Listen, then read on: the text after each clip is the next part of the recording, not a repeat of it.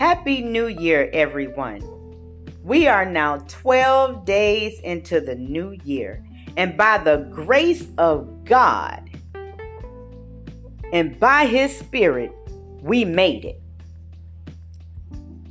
Zechariah chapter 4, verse 6 reads, Then he answered and spake unto me, saying, This is the word of the Lord unto Zerubbabel, saying, Not by might nor by power, but by my Spirit, saith the Lord of hosts.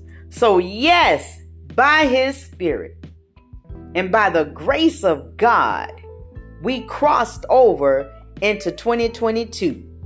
You see, what the enemy may have meant for your harm, God always turns it around and uses it for His glory.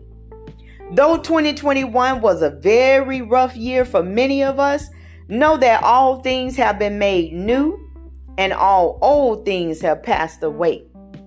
Remember, this month sets the tone for the rest of the year.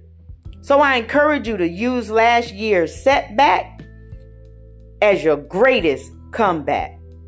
Time to write that new chapter of your life and delete the old pages that no longer serve you any purpose.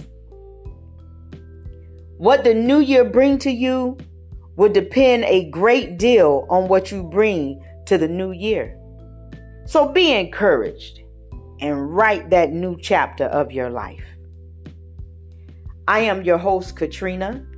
Feel free to drop a message in the Anchor app. I love to hear from you. I love to know your thoughts, your plans for this brand new year.